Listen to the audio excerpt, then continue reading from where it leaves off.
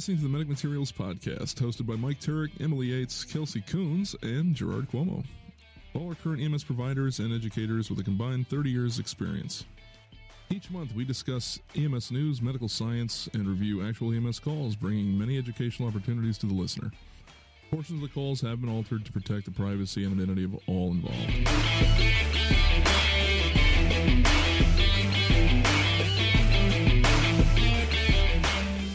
Hello and welcome, everyone, back to the Medic Materials Podcast. Gerard and Kelsey, you're on Skype today, so that makes me all by my lonesome because I am still mad at Kelly for what she did on the beginning of the month. So how are you guys? Doing good. Enjoying the nice weather. Yeah, right? Since not bad. It is not too bad out. It was freezing cold this morning at my house. I don't know if that was just because I'm on the ridge or what, but it was freezing cold. I thought it was chilly, but not that bad. I was not okay with that.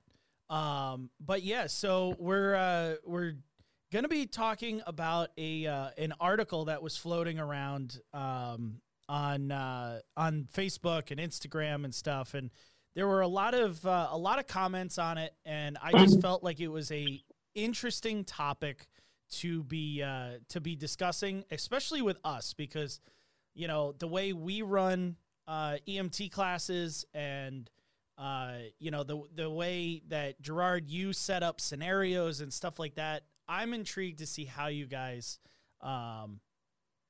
think and your opinions on how to go about fixing what this article talks about. So Kelsey, let's dive into your rig check and then we'll get started. So guys, I feel like it's been a little bit since I've done one of these, but we have new things coming for Medic Materials. So if you have recently tried to log on to our website, you'll have noticed that the website is currently down. We're going to be revamping that website to provide you with our newest updates on what Medic Materials is going to be doing to advance education in the future.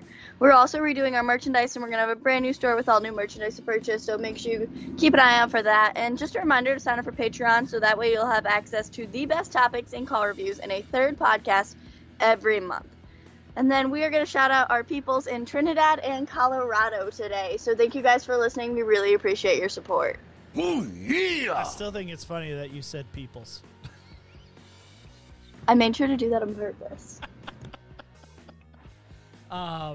So if you guys, I don't know if you guys have seen this article. I think I sent it to both of you, whether or not you read it or not, who the heck knows. But it was off of overrunproductions.com, and it was titled Toxic Heroism and EMS, The Perfect Storm. So I honestly, I have the article here in front of me. I'm gonna read some of it, but I don't exactly know. There's one name on it, Daniel Schweitzer.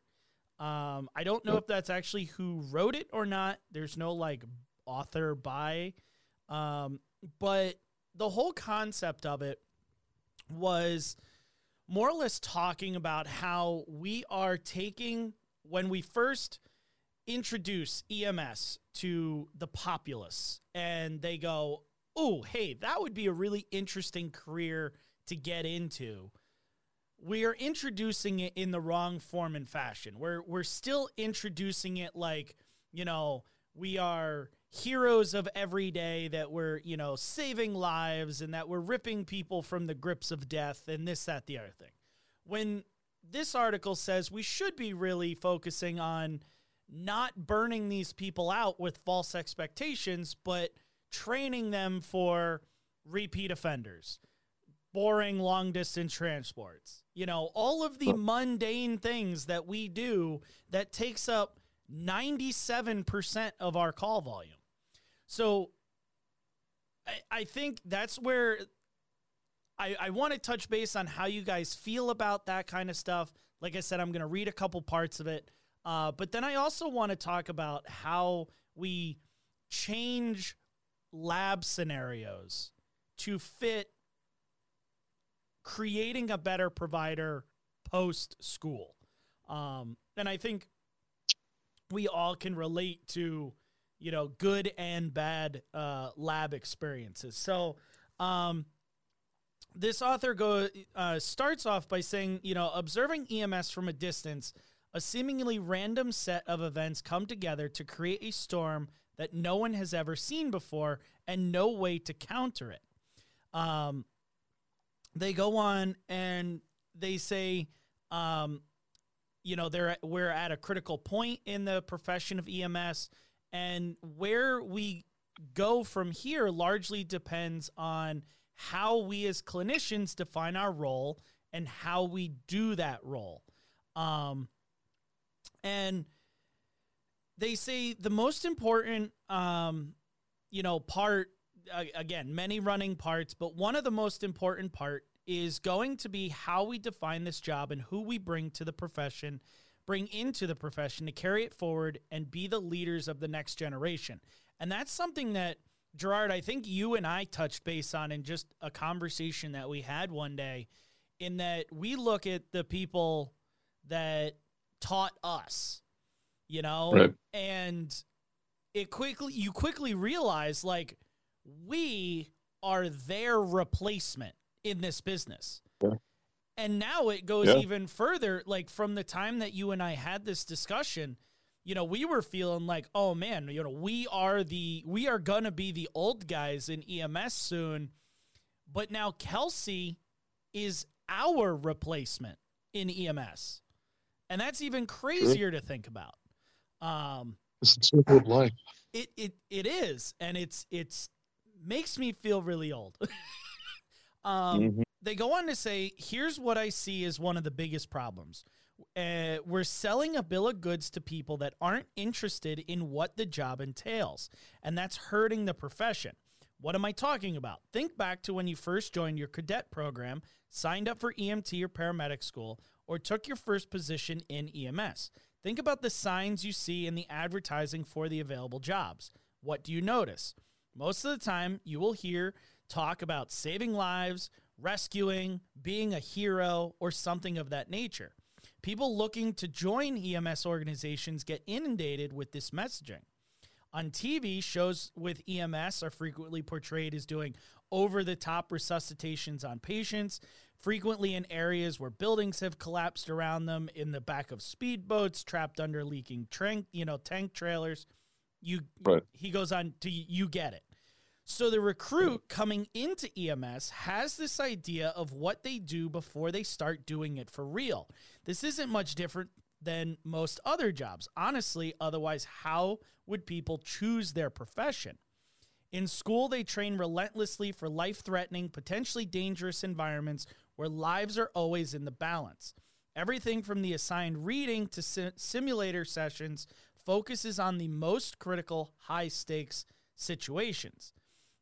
And then graduation, licensure, and now finally our newbie EMT or paramedic is going out to do what, they were trained to do, and reality sets in.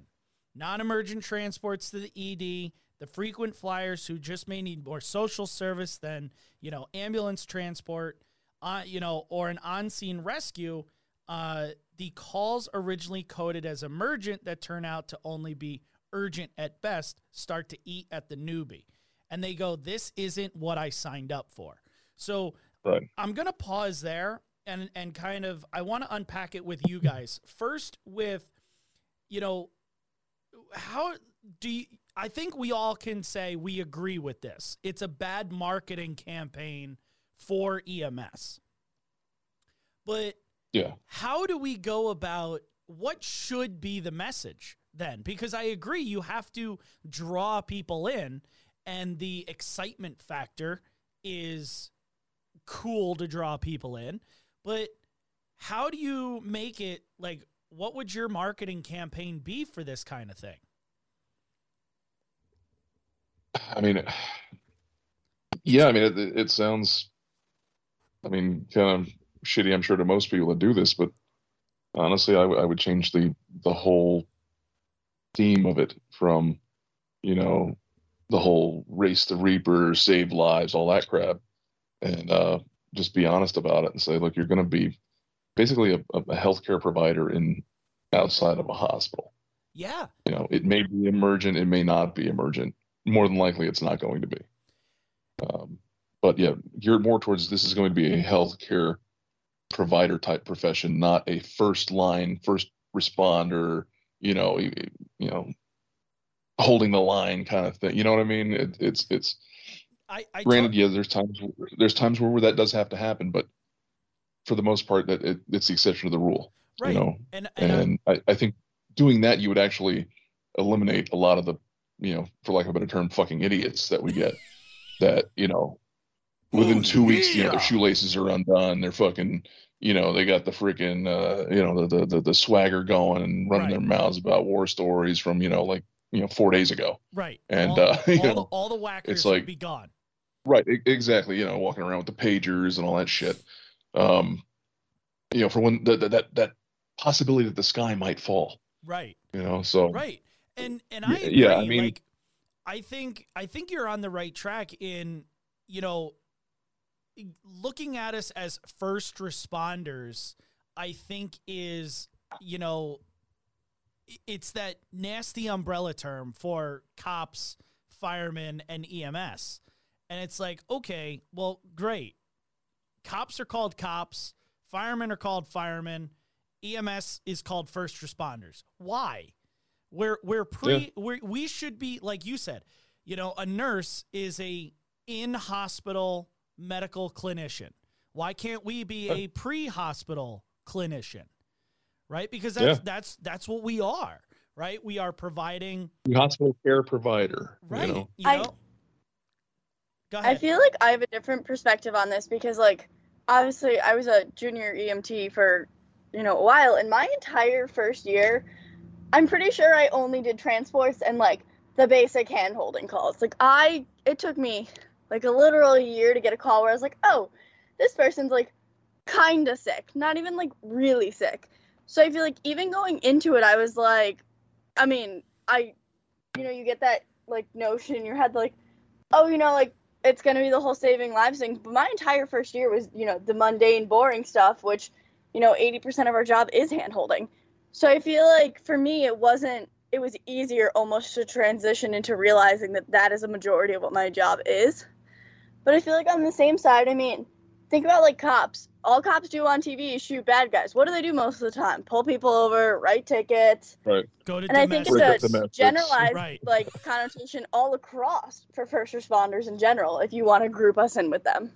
Well, and true. I mean, yeah, you look at any type of profession that does, what we do as that first responder community, right? How many fires do firemen go to? Not very many. Yeah. Right? But, we're running into the flames. No, you're not. You're going to a fire alarm activation to go there, find out it's, burnt toast, reset the alarm, and go back and start jerking off. That's what you're going to do. And that's the same thing with us, but we have this, we've taken the pedestal almost, and we've raised it so high that now we're all held at, like, Olympus hero level, when really we shouldn't be, Yeah, I mean, and let's face it, the media and the freaking entertainment doesn't really help. It doesn't help. You get those stupid shows like 911, and they're all, like, top rated and all this shit, and you're like, great, so that means all the fucking morons out there that know nothing about what we do, this is the only exposure to the the inside track that they get, right? And they think this is how it is, and they expect that kind of level care when you get there, and it's like, and then they're angry when you're like, this is not how this works, like, right? Like when I meander outside to the overdose, that's sitting there, and I'm just like, okay, well, here's what we're gonna do, right? And they're like, well, why aren't you moving with any kind of expediency? Like, well, because do you want the sarcastic my answer, or do you want the real answer? Because the sarcastic my answer is, I don't really give a shit, but but at the I'll see four more of them. I'll see four more just like them today. So just chill. Right. But but it does. But the reality is, we're not gonna run into the freaking burning building or any of that shit. It's not what we do. And you know what? It's funny because everyone always pulls the, we should be running everywhere because that's what they do on TV. Firemen don't run into burning buildings either. You know? No. Like, cops run after suspects. Other than that, I don't ever see them run anywhere. Like, No, you know, and that's only when they have to. So I am 100% in agreement that the narrative needs to change. And I think, you know, if we can somehow get the message out there, right? When I went to the conference, like 2 or 3 weeks ago, however long it was now, in my culture, lecture that I did, I brought up the fact that EMS needs to change its message from, and its thought process from being, you know, that hero responder medical provider to, we are just an offshoot of the customer service industry. Dude, I couldn't tell you how many looks that I got in that room. Oh, yeah. When I said we are no different than the barista at Starbucks that goes, here, sir, here's your coffee, you know. Oh, you actually said that? That's awesome. I did because there's like, I got one look from a dude in the back that was like, grr, and I was like, it's true. This is, I don't know if I necessarily believe that though. You know, am I lying? Like, if you think about it, like, you know, you go to Starbucks and, I mean, we have those people that call us and, you know, in our mind, they don't really need us. But in their mind, they needed us enough to call 911. And to a certain extent, at some point or another, there are those people that abuse the system and start calling you just because they can. And then, yeah, at that point, to that one person, you are just a Starbucks barista. But to the general majority, we are people that they call when they need something, however relevant that is to us if we think that they warrant an ambulance or not. But that all comes down to, you know, the U.S. healthcare system as a whole is knowing when to go to an urgent care, when you need 911, when to see your primary care doctor versus the ER. And that's not the fault of the people. I mean, there are those people that, you know, they call every single Friday because they like their favorite crew that's on. But the general majority, I feel like, call us because in their mind, their problem is important enough. And even the person that's having an issue that they've had for 3 days, but they have no way to get to the hospital, we are their way to get to the hospital. And we're not just some, you know, throwaway. Like, to them, we are the most important people to help them at that time. So, and hold on. Time one out. of the things I like to do is, okay. Just time for 1 second, then I'm going to come back to you. Because I think, Kelsey, you misunderstood where my barista comment was going. I'm not demeaning us as what we do and how people perceive us. What I was trying to get at, and again, I elaborated way more in the lecture, is that we are like the barista in that there is an exchange of goods and services for payment, right? So somebody calls us and they have chest pain, right? So we come, we provide a service, we fix their chest pain, give them an assessment, take them to the hospital, you know, whatever. And then they pay us for that service. So it's the same as if you went to Dunkin', ordered a large light and sweet, they make your large light and sweet, you give them money. It's a transaction, right? And it's no different than if we said, hey, we have plumbing that needs to get done. Let's call the plumber. The plumber is going to come in. He's going to say, okay, it's going to be this much for this much work. Cool, bang, boom, do the work. Here's that much money, right? We do kind of have the same ass cracks. Yeah, right? All customer service, all customer service based, right? And when you look at EMS as a customer service industry, you have to move the culture forward. Because if you maintain the disgruntled, bitchy culture that we have now, would you, if you had the opportunity and the luxury of living in a district where you have chest pain, you call, you get a crew, they're disgruntled fucks that don't give a rat's behind about you and treat you like dog shit, non-human, whatever, just like so many providers do out there, make the whole, experience miserable. If you had the opportunity and you needed to call again, would you end up calling the same place or would you look for something different? right? If you have a negative experience at a restaurant, what do? You tell everybody around you don't go to that restaurant, and then you find somewhere that's going to give you a better experience. We don't. I mean, I would change your variable a little bit. I would actually change it to you called for, the toe pain that scared you into calling 911, and the crew treated you like a fucking idiot. Sure. Even when you have the chest pain, are you going to call? It works both ways. It works in any scenario. Mm-hmm. But we don't have people don't have the luxury of going, I don't want ABC ambulance, so I'm going to call XYZ ambulance. They don't have that luxury unless they drive down the road. So that's where I'm thinking we need to look at ourselves as customer service, because if we're acting like that, then we're not treating people like dog shit anymore. And I feel like it's less of a customer service than a public service, because if you're a public service, you serve all of the public, well, no matter what their complaints are, no matter how you feel about them. It's just a baseline for anybody in healthcare. Yeah, but but we're not a public service. Right. We're a business. We're a business. Exactly. We charge people money for what we do. We're not getting their money out of their taxes. They're not paying our salaries. We don't have a union. We don't have any of that stuff like other public services do. We are a business. Plain and simple. And that's why I use that whole customer service type of thing to get people thinking oh man, this is just an exchange of goods, right? And it's a transaction. And if I have a bad transaction somewhere, I'm going to have a negative experience and I'm not going to want to go back. That's why, that's why when you call, so Gerard and I do a call, right? And we go to Betty's house, and Gerard and I are total dicks, and Betty hates us, right? The next time Betty calls, do you think that she's going to be the nice sweetheart, or is she going to be automatically defensive because she thinks that everyone at that agency is just as terrible as Mike and Gerard was the last time they treated her?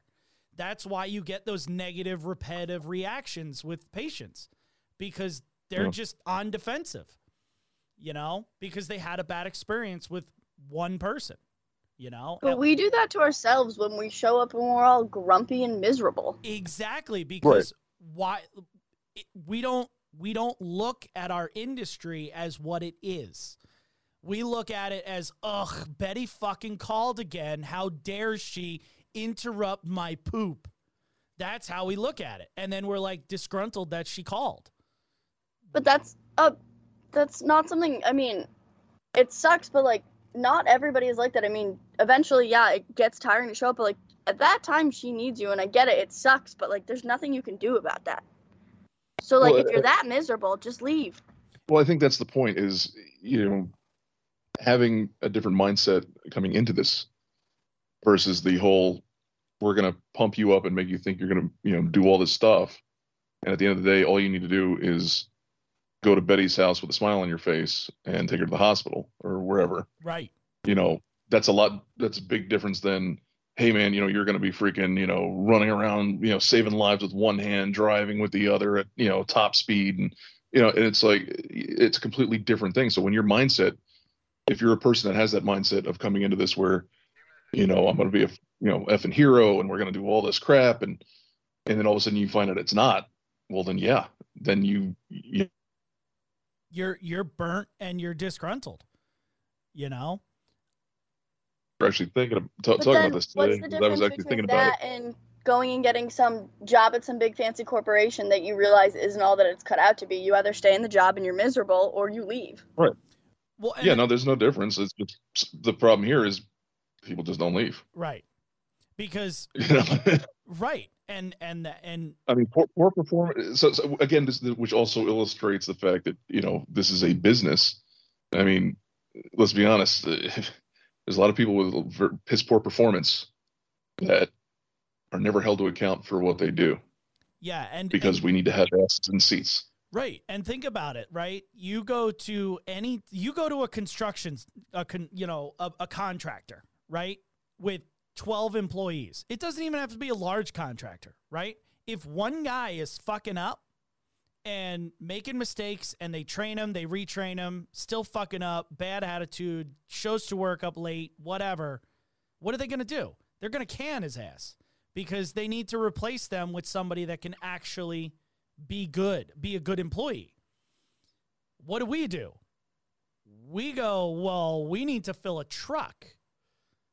Whereas the contractor goes, you know what? We'll suffer for a little while until we can pull somebody else in, right? You guys are going to have to work a little bit harder. Maybe the job will take a little longer, whatever. We'll work around it. And we go, well, we'll keep that shitty provider and that bad attitude, that bad work environment. We'll keep that just so we can put a truck on the road. We don't take the sacrifice of, oh, well, maybe the boss is going to have to pull a shift in a truck, for a couple days until they find somebody that they want to work with at that agency. It's a revolving circle of suck, Yeah. That's really what it comes down to. So moving. I was just gonna say, I mean, it's funny we're actually talking about this because for whatever reason the other day I was just sitting around with not a lot to do except think, and that must have been like scary. one of the things I was. Oh yeah, it was a horrible day. So if I'm thinking, it's a bad day, But one of the things I was thinking about was along with the whole finding out this isn't what it was sold to you as and all that stuff, which of course is gonna take the wind out of your sails and get you all grumpy and shit. I mean, one of the things we also do is we put this like such an emphasis on these very rare occurrence forms of success, like the code save, the just the things that we don't really get a lot of. And I was just thinking about like myself, I've been doing this all these years. Shit, I don't have a code save. I have Brosk a couple times, and it didn't work out. But right. I've never had a patient that was in full cardiac arrest, go into the hospital, and then come out later. And it was just thinking about like we put such emphasis on what type of provider you are based on stuff like that, and we lose sight of all the little things that we do that are so damn successful that actually did make a difference. And how many diff breathers did you take to a hospital that I mean, shit might take 10 a week. How many of them would have died if we didn't do that? Right. And it's like we don't measure ourselves on stuff like that. We're always looking for these big ticket items, the massive MVA, all that shit. And it's like, and I can see where that there's a level of apathy that can set in after a while with people, along with all the the not being the business that was sold to them as and that kind of stuff, and it just forms this like perfect storm of turning someone into a complete douche. Yeah, I can't agree more. It's funny how there's always a different metric of measuring success depending on what business you're at. It could be as to the administrator, how many calls did we do this year versus how much revenue did we make, right? And that measures success. Or to a businessman, how okay, we started a business, we had this potential percentage growth, we made this much revenue, we invested this much, we created 8 new products, cool, we did really well. Right. And then like those are measurable big ticket items that can be obtained. And then you look at the the generic provider, right? And it is amazing that you said that, because I didn't really even think of that coming into this. But just hearing that, it really is, you are focused so much, and I couldn't tell you how many times, Kelsey, you're doing it right now. How many times have you run code and or mega code scenarios in paramedic school? I feel like since we've done ACLS, you average like one adult or one pediatric a week. Right. Yeah. So, cool. I might do 3 cardiac arrests a year where I'm at. Maybe. Right? No, other years it's been more. You know, I was on a tear there where I was doing 1 a week. Sometimes it just does happen. Right? And yeah, recently I was literally had one where it was like, I did 3 in 1 week, and it was like, yeah, There was a Yeah, stint make where it there was stop. like one every day for like 10 days, and I was like, what is going on? Like, what's in the Yeah. water? right. Yeah, And, for real. and you get those type of events, but really it is more of a halo skill, right? And Yeah. and you know, we practice it and practice it and practice it, which is great. But how many times, like you said, when you actually look at it, you get ROSC, you feel great, cool, you deliver them. 3 days later, you find out they died, you know, in the Right. ICU upstairs, you know, and it just is what it is. I've had ROSC plenty of times. I've never had somebody walk out of the hospital, just like you. Never. Yeah. 15-year career, never once. You know, the success rate for someone actually walking out is under 3%. Under 3% in America. And that's for every single cardiac arrest in the United States is under 3%. So you're looking at a couple dozen, maybe 100 for the entire country. And this is our measuring stick. I'd rather, you know, that's that's unfathomable to me. I can't believe Right, I got but- I that don't word think out. it's But we do it, you know. It's literally exactly what we do. I don't think it's I'm just using cardiac arrest as an example. I mean, there's many, things like that where it's, there's these big ticket items that, rarely occur, but, that's like how a lot of people, measure themselves, And I know you want to say something, Kelsey. I agree. I think it needs to be a new provider mindset. So like the people that listen to our show, right? Sit down and think about, how many codes you did a year and what you measure your personal success on, and see if it's like, okay, you know what? I handheld that old lady's hand for 45 minutes while I transported to the ER. I didn't do a thing but talk to her. How many patients did I talk to and put my paperwork down and just have a conversation with them because they're human, and that's what I should be doing, not fucking paperwork, right? Measure your success with those types of things, Right. Hey, because that's going to build you to be a better provider. Oh, hey, I had 5 diff breather this week, and 4 of them I delivered better off than when I found them. Their SAT Right. increased, Exactly. their labor went down, their ventilations increased, whatever. You know what? That was good. I did good this week. Yeah. I agree. Take the small wins, because I would rather 500 small wins over 1 big win. That's just, and will you even have an opportunity for the 1 big win? Yeah. I mean, that's Yep. Kelsey, I didn't mean to step on you. Go ahead. You're good. I don't think it's like, dang it, now I forgot what I was gonna say. I feel like it's like, I agree with the fact that it's bad to, take your wins based on how many cardiac arrest saves you have. But like, in EMS charts, there's that little drop down where it's like initial patient acuity, and then it's like patient outcome. Did they unchanged, improve, get worse?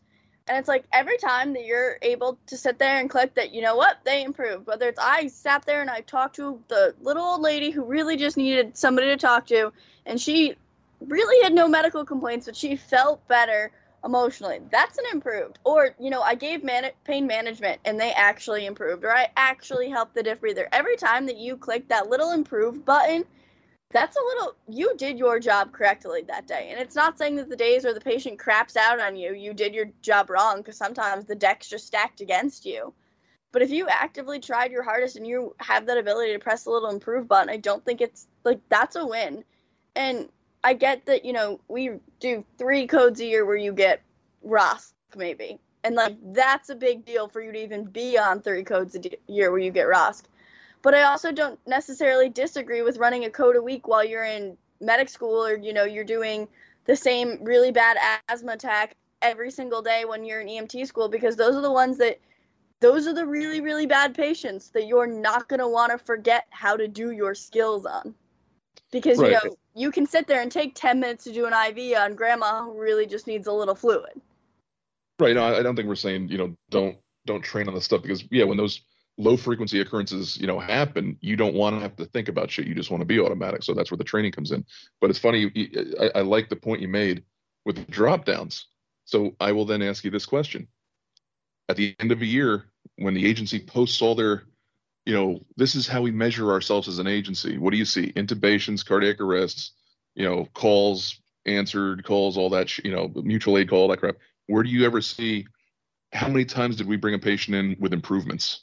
Yeah. But that's not something that's hard to change. I mean, it's not. It is, I mean, it the really way isn't. NEMSIS runs data nowadays, that's something Right. super easy to change. You literally just need to run a report and be like, Gerard improved 98% of his patients. Bingo.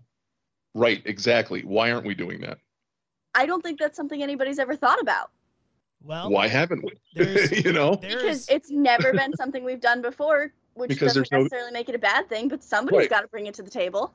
Right. No, that I was being more of like a rhetorical question, right? The point is because of the whole, and you know, we're going to do the whole, you know, professional callback thing, because of the whole hero complex.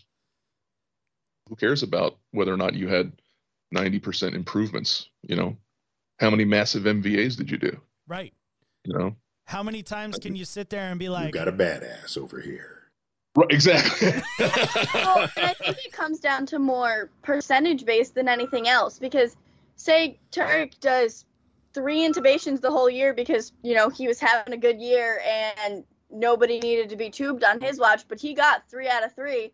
That's 100% versus Joe Schmo over here who's done 20 because for some reason he's just got all the dead people and he's gotten 2. Right. You suck. And I think if we looked at things more percentage based instead of, oh, well, I had the chance to do X, Y, Z, like it doesn't come down to chances. It comes down to how you did when the opportunity presented itself. Yeah. Right. I think that is an amazing metric that, again, I don't think any administrator has, like, I've never seen that in 15 years. Oh, you know, you always see, oh yeah, you know, Turk was 100%, he was 85% with IV school, blah, blah, blah, whatever. And you don't ever see like, hey, you dropped off, you know, you did 150 calls this year. You dropped off 100 patients, 55 of them got better from the time you met them to the time you dropped them off to the hospital, you know? And that's like, you don't even need percentages. You could sit there and be like, there's 100 charts that you did, 55 of them improved.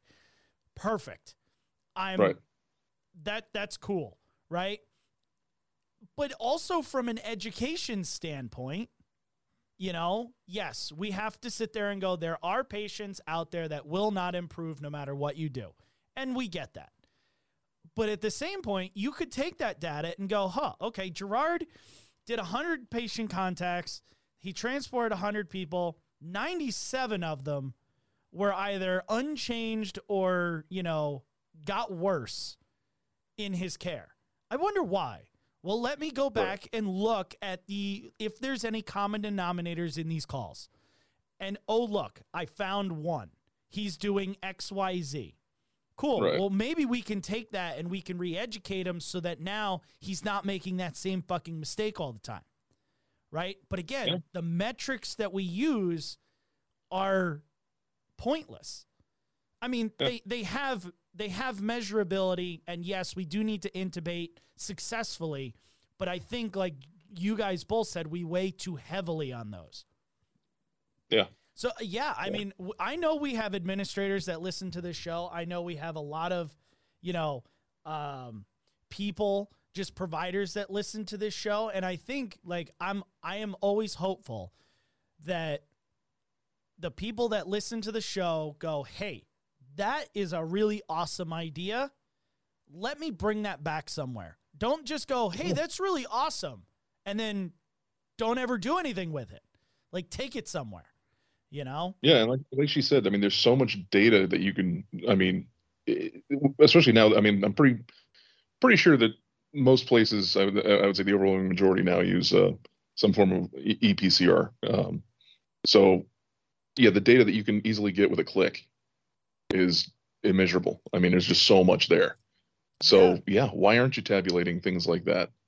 And you know, giving us actually, something that actually will, you know, make you go, hey, yeah, look, I'm actually pretty good at my job, and yeah, this is all right. Yeah. You know? Yep. And it takes that worry and burden off of your providers too. You know, sitting Right. there going, "Oh man, you know, I've really been doing bad." Now they get in that lack of confidence, and that's when mistakes happen. Is when providers are not confident. You know, Yeah. and there's that gray area right in the middle of being overconfident and not confident enough, and that's where you need to sit, because at either ends of that spectrum, you're going to fuck up. And, Yeah. you know, if you have your administrator going, "Hey, you know what? I noticed that you've been down a little bit. Like, you know, what's going on? Oh, man, you know, I think I've been doing really bad. Like, I've had really hard patients. They've been doing this, that, the other thing, like unsuccessful outcomes, whatever."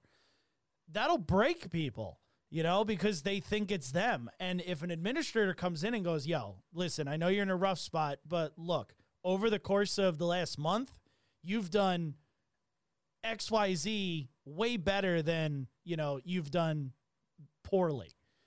That's Right. gonna boost that provider's confidence, so they're not in that make a mistake zone, you know.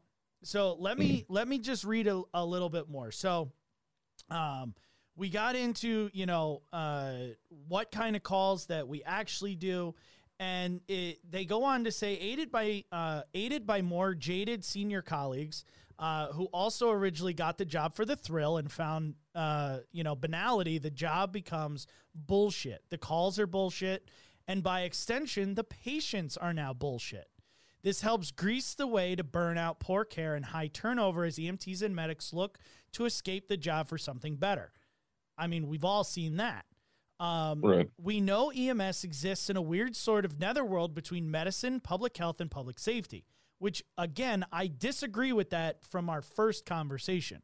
The range of what EMS is expected to do out in the world and the future demands of the people we serve is astonishing in its scope. But there is a problem with this, one that they say we've overlooked. First, this job is very rarely about saving lives. Take a second from reading this and think back over your career. This is exactly what you did, Gerard. How many times can you say that the thing you did was the direct causation of the person walking out of the hospital? It's quite rare. In over 25 years of being an EMT and then a paramedic, I can confidently tell you less than 5 of those instances in my career. Less than 5 out of a lot of patient contacts. Am I a poor clinician? Don't think so. Unlucky? Maybe. Or is it that realistically, while our chances to pull someone from the grip of the Grim Reaper themselves is very rare, the opportunity to help, and this is the most important thing, the opportunity to help someone, to relieve suffering, to assist families with end of life and grieving is more of what we do. We don't sell it that way, but it's much more common. Giving patients a smooth, comfortable transport, addressing discomfort in a variety of ways, and reducing or taking away pain are things that we do every day, or should. Calming nervous patients or family and reassuring them that we do in fact care and that we will take good care of their loved one isn't something we look at as cool. However, you know, we look at it as we don't take time for the touchy-feely stuff. We're only there to save lives. Or as the shirt says, train to save your ass, not kiss it. And I don't even need to read the rest, you know, but they get into the fact of this. They turn around to say the toxic heroism is the idea of what we do is heroic and extraordinary all of the time. And, you know, when in reality, it's everything that we just laid out and more, you know, being at people's side, like there is yes, we provide the service of healing and attempting to heal and great assessments and transport, but how many times have we just needed to be the psychologist or, the ear to listen to, Right. or, the data point so that people can understand because you explain to them what's going on because the doctors refuse to, Right. And that was and honestly, it's funny. I've done that more times than not where, I've explained something to someone and they're like, oh, wow, yeah, like my doctor never explained that to me, or yeah, they didn't quite understand what the issue was they were sent home from the hospital with, so they get freaked out and they called, which was going to bring me to what I was going to say earlier on was, there's times when you go and, people are freaking out because in their mind, they're calling because it's an emergency. And you get there, and how many times have you gotten there? And once you've explained things to them, suddenly it's like, oh, okay, I'll just call my doctor on Monday. yeah, Right. So it's not necessarily, turning into a transport. It's you going and, providing that, level of calm and, hey, yeah, maybe they didn't explain to you that, you had surgery on your foot and it's going to hurt. yeah. So It's almost like it's almost reassurance. It's kind of hard over Skype. Yeah, I know. Go ahead, Kelsey.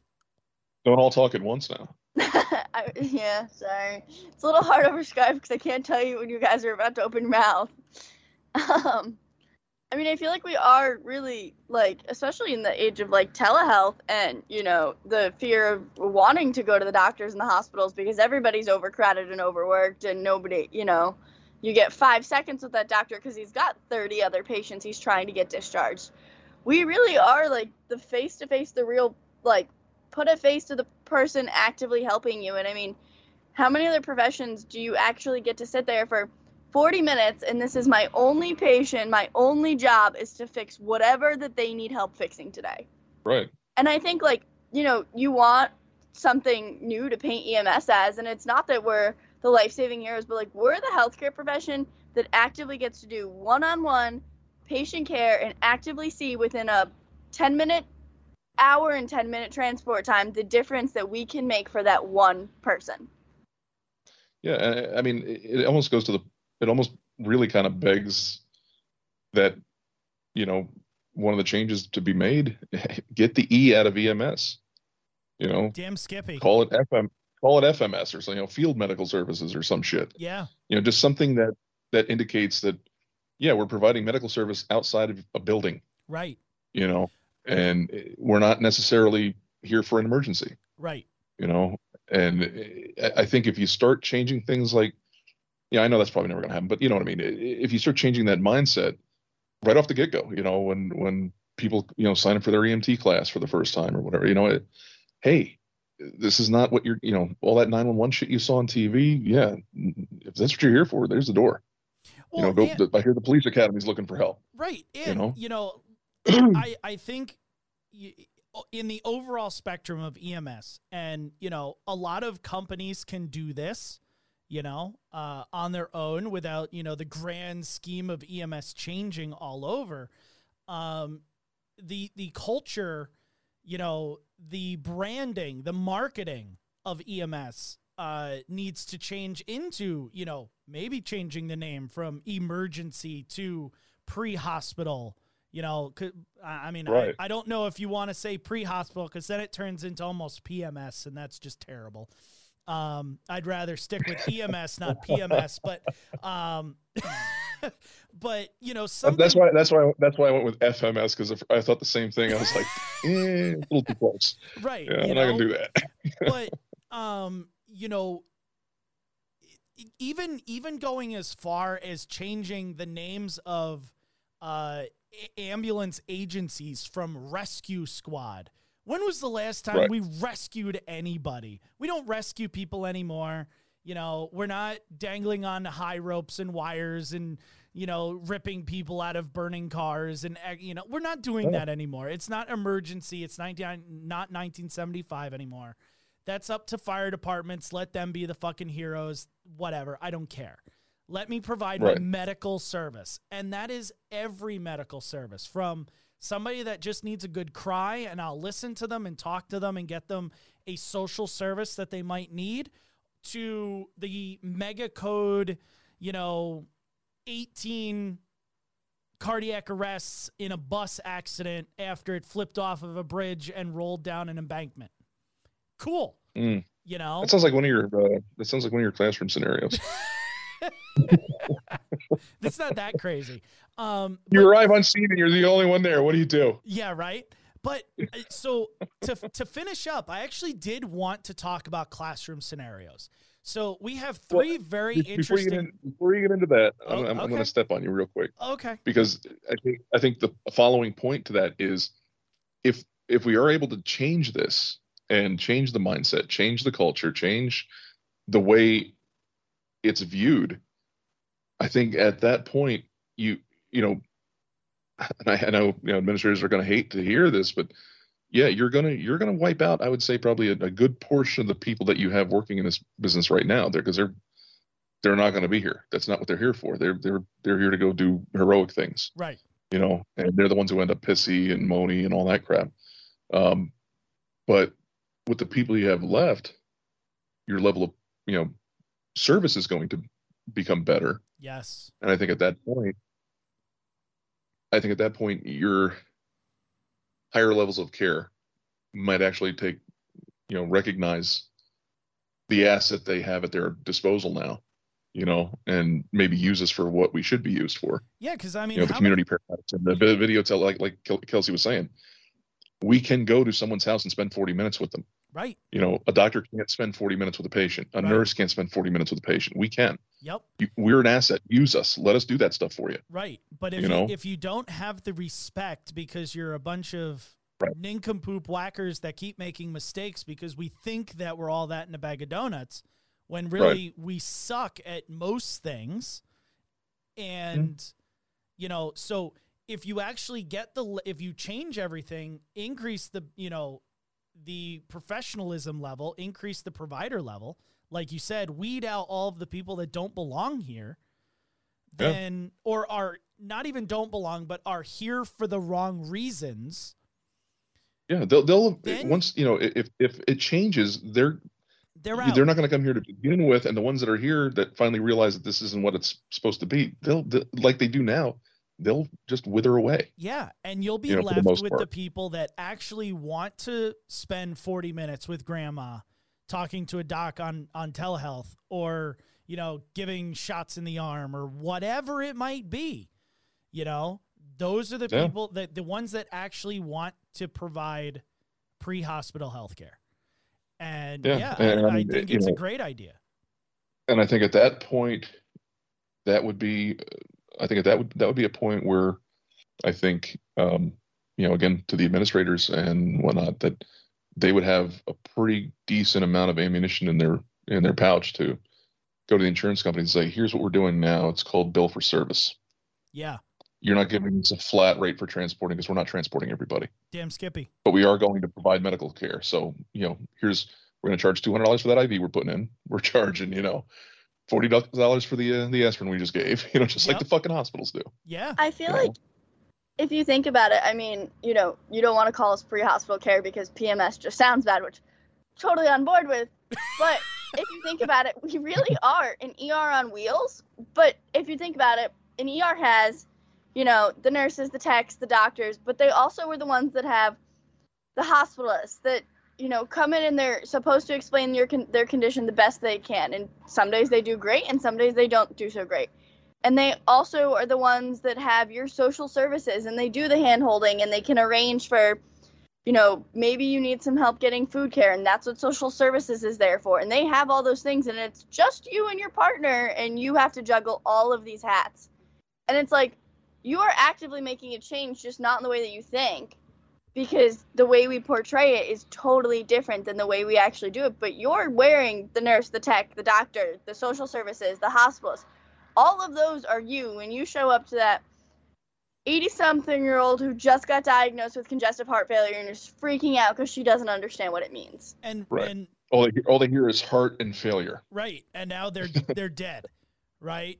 because no, in their no, eyes, nobody ever I'm gonna explained to them die. that it's actually something that's controllable and it's not going to kill you right now. Yeah, people live with it every day. And Right. it's you bring up a really good point, Kelsey, that yeah, we always say, oh yeah, we can do everything that the ER can do and blah blah blah, or ER on wheels. Realistically, fuck that. We're a hospital on wheels, right? Because now there are a lot of things that a hospital can do that we can't. Cool. We can't do pericardial centesis. Okay, I'll give the hospital that one. But when you break down what we carry, right? What is an ER and a respiratory therapist and a ICU going to do to their intubated patients?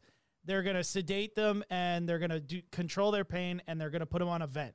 Oh, look, we can do all three of those, right? We can intubate people. We can give them drugs. We can, do all of the things that these other places can do. And even in other parts of the country, there's even more things that, they will allow people to do because the doctors are like, yeah, give these guys stuff, There's IV antibiotics that are being started by, pre-hospital providers. There's sutures that are being done by pre-hospital providers.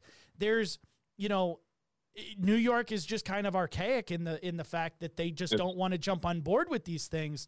But there is so much other stuff being done across the country that would blow your mind here in New York. But the hospitalists and the doctors that are overseeing these programs are realizing like, hey, you know what? They can do a lot and they should be doing a lot. And I think maybe their messaging has been improved to the point where now they're respected enough that these doctors are like, yeah, let's give them these things. Where here in New York, it's kind of laughable that the doctors are like, no, don't give them anything, or, hey, we'll let you capitalize that letter, but the rest of it, we're not going to let you touch. Well, I think a lot of it's almost as like you have two trend lines and we're almost at the point of convergence now. And I think, like I kind of touched on before about the billing for service, right now we only bill for what? Transporting, maybe a service fee for if we do like an RMA or something like that. You might get something, you might not. But, I mean, what agency is going to want to, have a rig that's only set up for community paramedicine where you have the telehealth machine, you have extra drugs and pumps and things like that on, for complying with, if a doctor orders, a certain infusion over a certain amount of time and we can stay there and do it without them going to the hospital, having us do that, who's going to pay for all that or who's going to want to do that if you're not going to get paid for it? Right. So I think we're kind of reaching that point where, we have these capabilities, but, at some point the payment dynamic has got to change because it's archaic. Yes. There are places elsewhere, like in the U.S. and like overseas, that community paramedicine is becoming like a major thing. Go to Germany.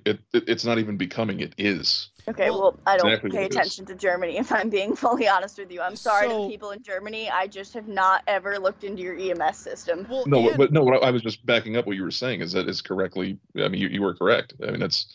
If you're listening from Germany, let us know. Well, and they have ambulances that'll show up at grandma's house and make sure she's taking her meds, and they have like the pharmacy in the back, and that is my dream refill job her prescriptions and shit like that. Yeah. So that is it. That's my dream job right there. I just want to be a handhold grandma every day of my life. There is an agency just south of us that has been doing similar community paramedicine for 2 years through the pandemic. I recently just had a pacemaker check.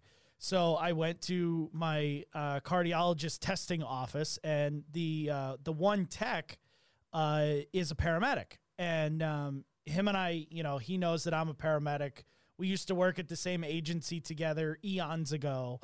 And, so him and I, get talking this last time. And he actually said that the local agency to where this doctor's office is, during COVID, the doctor's office pretty much shut down. So there were no, testing for people's pacemakers, defibrillators, like internal devices, nothing like that.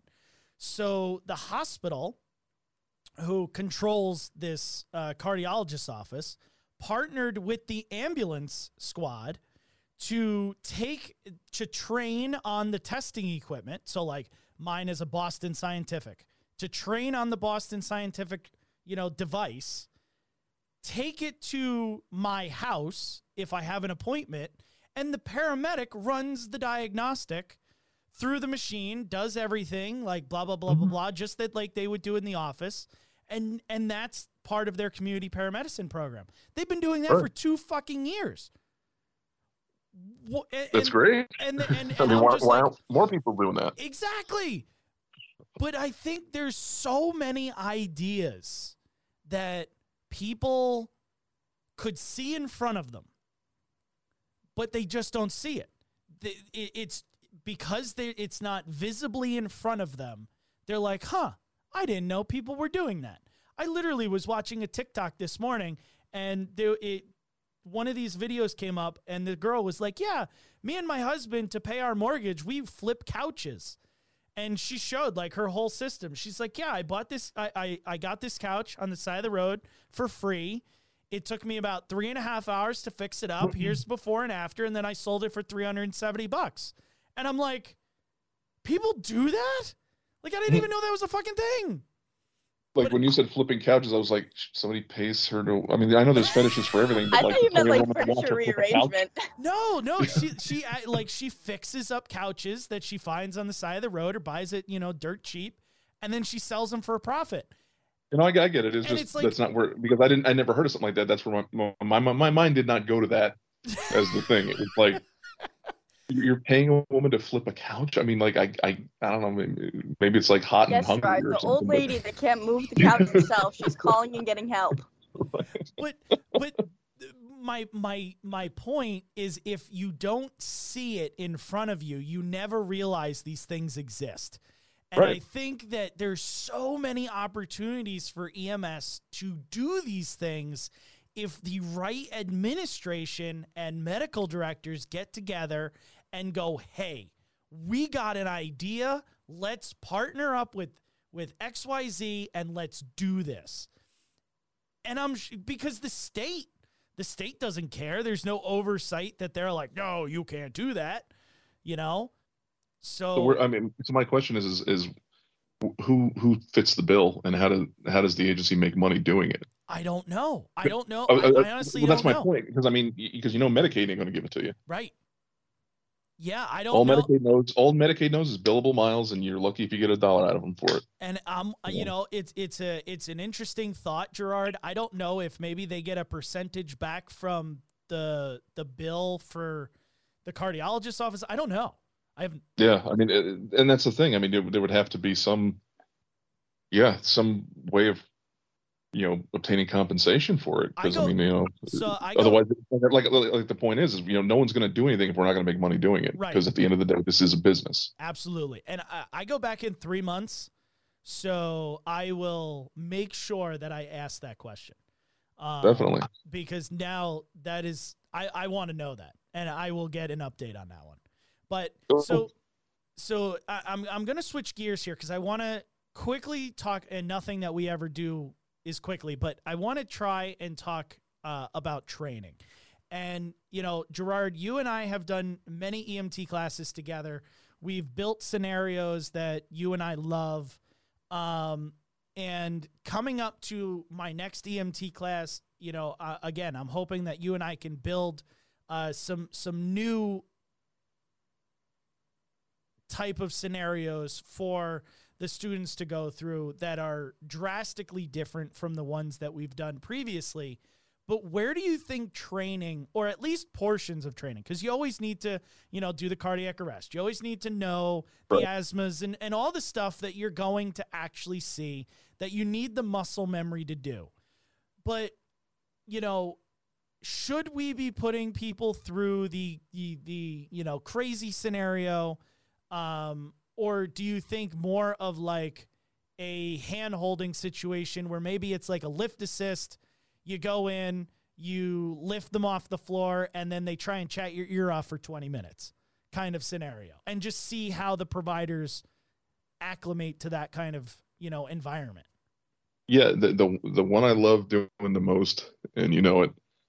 Shit, that's the you know That the one is, I'm talking about. oh, absolutely. Yeah, it's because I don't know how many prospective students we may have listening that I don't want to give anything away, but I love the expressions on their faces because all they've done is respiratory, or they've done cardiac or respiratory or cardiac, or maybe a low blood sugar or something, I mean, but it's usually like the trifecta. There's nothing more than that. Right. And then also they come in and, I'm in the corner going, shit, you're freaking doing your thing over there. And they're just like, what the fuck did I just walk into? Right. You know? And it's and not, I don't make it easy. I don't make it easy. I'm belligerent. And, Oh, he does not make it easy. you know, Vouch for that one.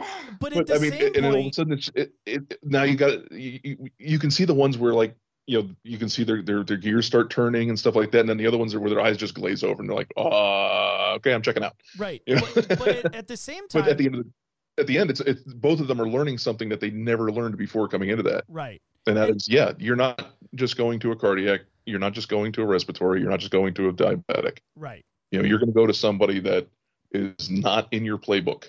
Right. And No. I think you have to train on the ones that we get the most, because those are the ones we get the most. Right. But yeah, I think having a scenario where it's just like, what the fuck is this?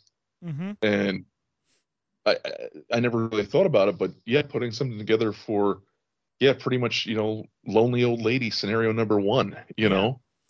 here you go. You're called for, sick person, Yep. and you show up and ain't a damn thing wrong. She just, somewhere through your conversation, you learn, oh, her husband passed away last week. Yep. Yeah. Oh, this is why we're here. And She's alone in her house at night. And what are you gonna do? Like, you can't. And once I read this article, I kind of thought, like, especially about like my MCI drill, right? Because we all know how absurd my MCI drill is, and I was thinking of that, like, is that feeding into this kind of notion, and should I tone it to make it a little bit more realistic? But at the same point, then it got my brain just thinking, like, hey, what about doing the altered mental status at the nursing home, right? We don't ever do those kind of where, they have the Foley and they're on their, they're sitting in bed and their eyes are closed and they don't want to talk to you, or this, that, the other thing. Or the little old lady who's just lonely and fell, or any of those, like, mundane, you're literally just going to pick them up, transport them, and let's go, Or how about the one with the social dilemma? Right. Like we had the one lady, where I used to work with you guys, that I finally had enough that day. And, we were there, 3 times a week, every week. Yeah. Because, her spouse was unable to care for her anymore. Mm-hmm.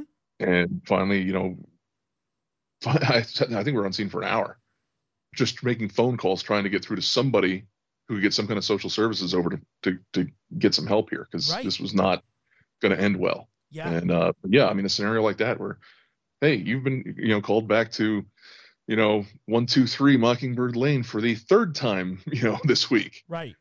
And here, what do you do? Right. I agree. I think there needs to be more exposure to those things. And even if you structure it as you still have all of your other stations, but you have one of these per week, one of these per lab session. Yeah. Just something weird, something not necessarily weird, but just something that isn't respiratory, cardiac, or diabetic. Right. Or trauma. And they might not do a thing except for just be a human to another human. And that's it. And then they're at least exposed to these things. So when they get to the field, it's not just, oh my God, I've never done this before. How do I just talk to somebody? Right. Now, Kelsey, I want your perspective, because you're doing lab scenarios now and you're doing real life care now as a paramedic student. And you and I have had the conversation of, lab scenarios are not training you to see everything in the field. Can you kind of elaborate on those feelings that you've been having as a student? Sorry, I couldn't unmute myself. Yeah, like, I feel like, I mean, I know that my program definitely does, like, its best, and I have went through some phenomenal scenarios, but then, like, you know, the first couple calls that we did in my ride time, I'm, like, searching for something to do. Like, itching to find a problem that I can fix, because every scenario in paramedic school leading up to is, you know, it's obviously going to go ALS. It's obviously something that needs, you know, can actually fix. But, like, sometimes we take in the patients that, you know, all they really need is a little bit of fluid, or you're really writing it in just because you kind of, like, you need to be there just in case. And, like, you know, you refer to them as ALS light calls, but, like, and I understand that you only have limited amount of time in lab, so, like, you know, why are you going to waste a 30-minute scenario on an ALS light call? But at the same time, then, you know, that's where your ride time comes in. And I think, like, that's why it's so important is to do those calls where, you know, really all you're doing is kind of sitting back there.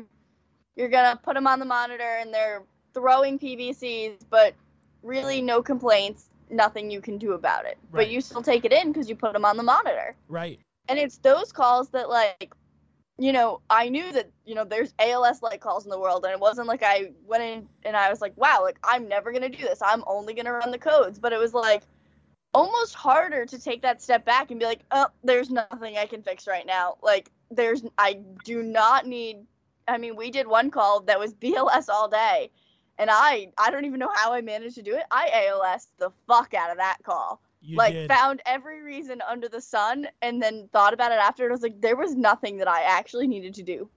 Nope. But I did it anyways, because you walk into paramedic school, and every patient that you walk into in that lab scenario is going to be ALS. Yeah. Right. And, like, my hardest thing as a student was learning how to turn over patients' BLS, because I was like, I feel like I'm waiting for the other shoe to drop. Like, I know as a BLS provider that there are BLS patients, but in paramedic school, everybody's ALS. Yeah. And, like, I understand that, because why are you going to waste lab time, lab staff, lab resources on patients that are BLS? And I don't think necessarily you can change that, but I think there is a discussion to be had, you know, the minute that you go into your ride time and your field time, and it's like, okay, great.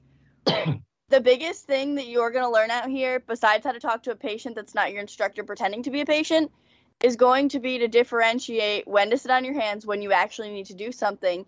Because in lab, you know you're always going to be doing something. And the real world just isn't like that. Yeah. There are times where your decision is to do nothing. And I think you and I had the conversation, and you touched base on it with one of our last patients that we had together, in that when you train to be a paramedic in paramedic lab, and when you train in EMT labs, everything comes to the point, right? So it's the triangle effect. You don't know what you're walking into, and there's a wide array of stuff that it could be, and that's the base of the triangle when you first start your scenario. But as you move towards the top of the triangle, you're throwing out all of your different differentials, and you find out that it was asthma and only asthma the whole entire time, and that's the tip of the pyramid. So you're narrowing down, and all lab scenarios are always, it's asthma, it's an MI, it's a cardiac arrest, it's one thing. And then you had a couple patients where it could have been like 3 things combined with one. And I remember the conversation of, like, they don't train us to think for more than one thing, because everything is linear. It's asthma, it's CHF. I mean, You're like, treating one thing. I feel like we run the couple scenarios where, like, you know, we've done a couple where it's purely assessment techniques, and, you know, you've got a patient with the vaguest complaints in the world, and you know something is wrong, or they just had a syncopal episode, and, you know, they've got a million random little complaints, and none of the dots are actually connecting to anything. Or we've done ones where you're like, I'm not really sure what this could be, but that's maybe been 10 scenarios that I've ran all year. Yeah. And I feel like, you know, we've done the really bad one where they're having an MI and now they're in congestive heart failure because of it, and you know their pressure's too low and they're altered for CPAP, and you can't give nitro, and now everything just seems like the world is ending because they've got 7 issues at once. But again, those are only the handful of scenarios. Right. And I feel like, especially with the way people present, and I mean it's hard to not confuse your students, but you do run into those patients where you're like, I'm not sure if they're in DKA, if they're septic, or if they just have a major head injury, and I just don't know where to go from here. Right. Yeah, and again, I think if we transition some lab time to exposing people to these types of things, then maybe it wouldn't be so frightening or confusing when they actually get out and see it in the real world, because as Gerard loves to say, there's, happy fantasy land, and then there's the real world, right. And we have to train in the real world and not train in happy fantasy land. And I think we kind of train in both right now. A lot of programs do. Hey. Fucking dog. We love Shadow. So yeah, guys, do you have anything else to add with this conversation? Well, yeah. Until I was so rudely interrupted by the dog. We still love it. All right. But yeah, the other thing, the other part about training that I would get into is, yeah, once you leave class, I mean, do we really train? We don't really do much actual training. Continuing training. We do CMEs, but yeah, you sit in front of a computer, you click some buttons, you get a little piece of paper to print out, and you're good to go. Yep. But I mean, one of the things I think, and again, it all comes back down to money, but one of the things that would make us a lot better at what we do is, if every 6 months we rotated through some form of, some kind of an academy or something where, you go through and you basically go back to paramedic school and you get put through the paces and given all the weird scenarios and, make you sweat and your butthole pucker and all that good stuff, for a week or so. And then, go back out. Okay. Now you've refreshed yourself on, surgical airways and doing all kinds of crazy shit that you're never going to fucking do. Yep. And even just the simple scenarios on how to not be a douche, have the freaking grandma scenario, things like that where, you just going back and doing, like in my former life, we used to call it recurrent training. And, every 6 months you had to go for recurrent training. And, in that profession, we had people's lives in our hands. Well, guess what? We have people's lives in our fucking hands in this profession. So why aren't we doing stuff like that? Why is it you finish school, you get your piece of paper, and you get your key code to your fucking, your online CME program, and off you go? When's the last time it's all about money? It's always all about money, and it is simply amazing the difference between, say, like my wife's job as a flight nurse and ground EMS, where her company makes her go to quarterly skills training.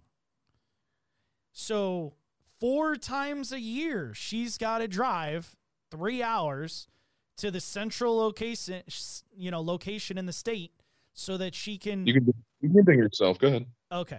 I was really hoping to go through the whole episode with no. No.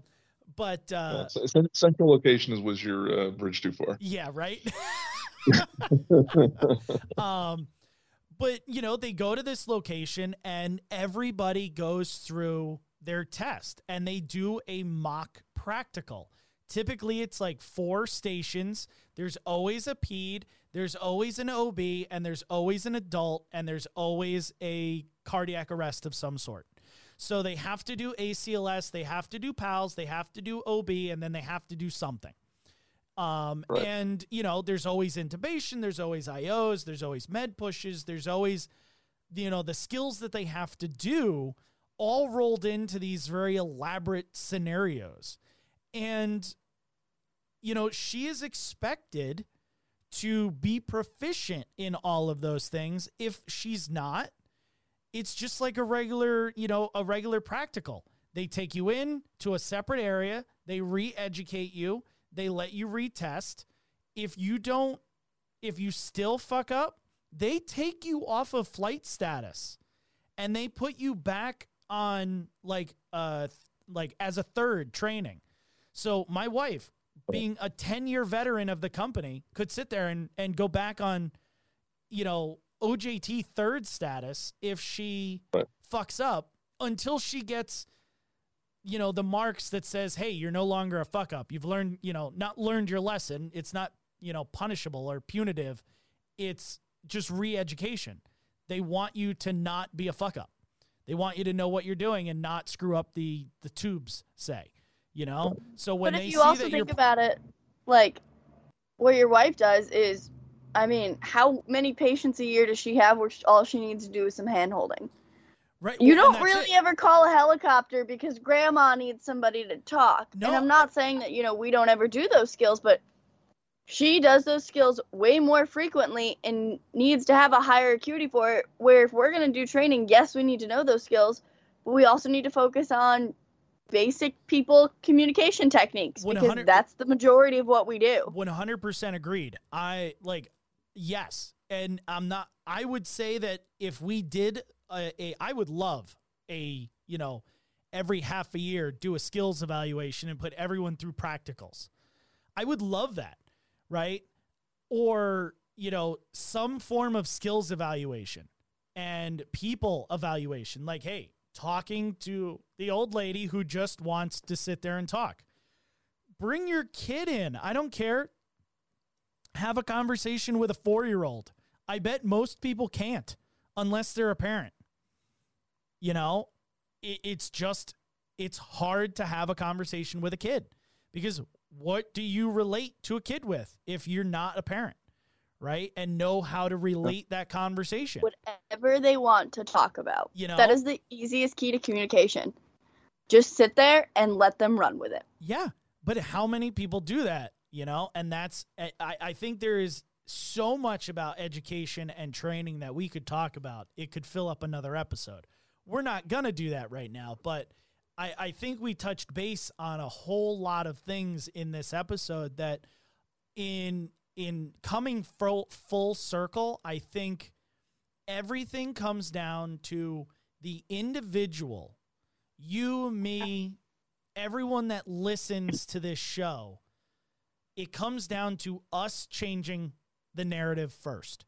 If we start acting like pre-hospital providers and not paramagicians or paragods or, EMT badasses or all these fucking stupid labels, and we act as clinicians in the field and we run with the whole customer service aspect, I think we will change.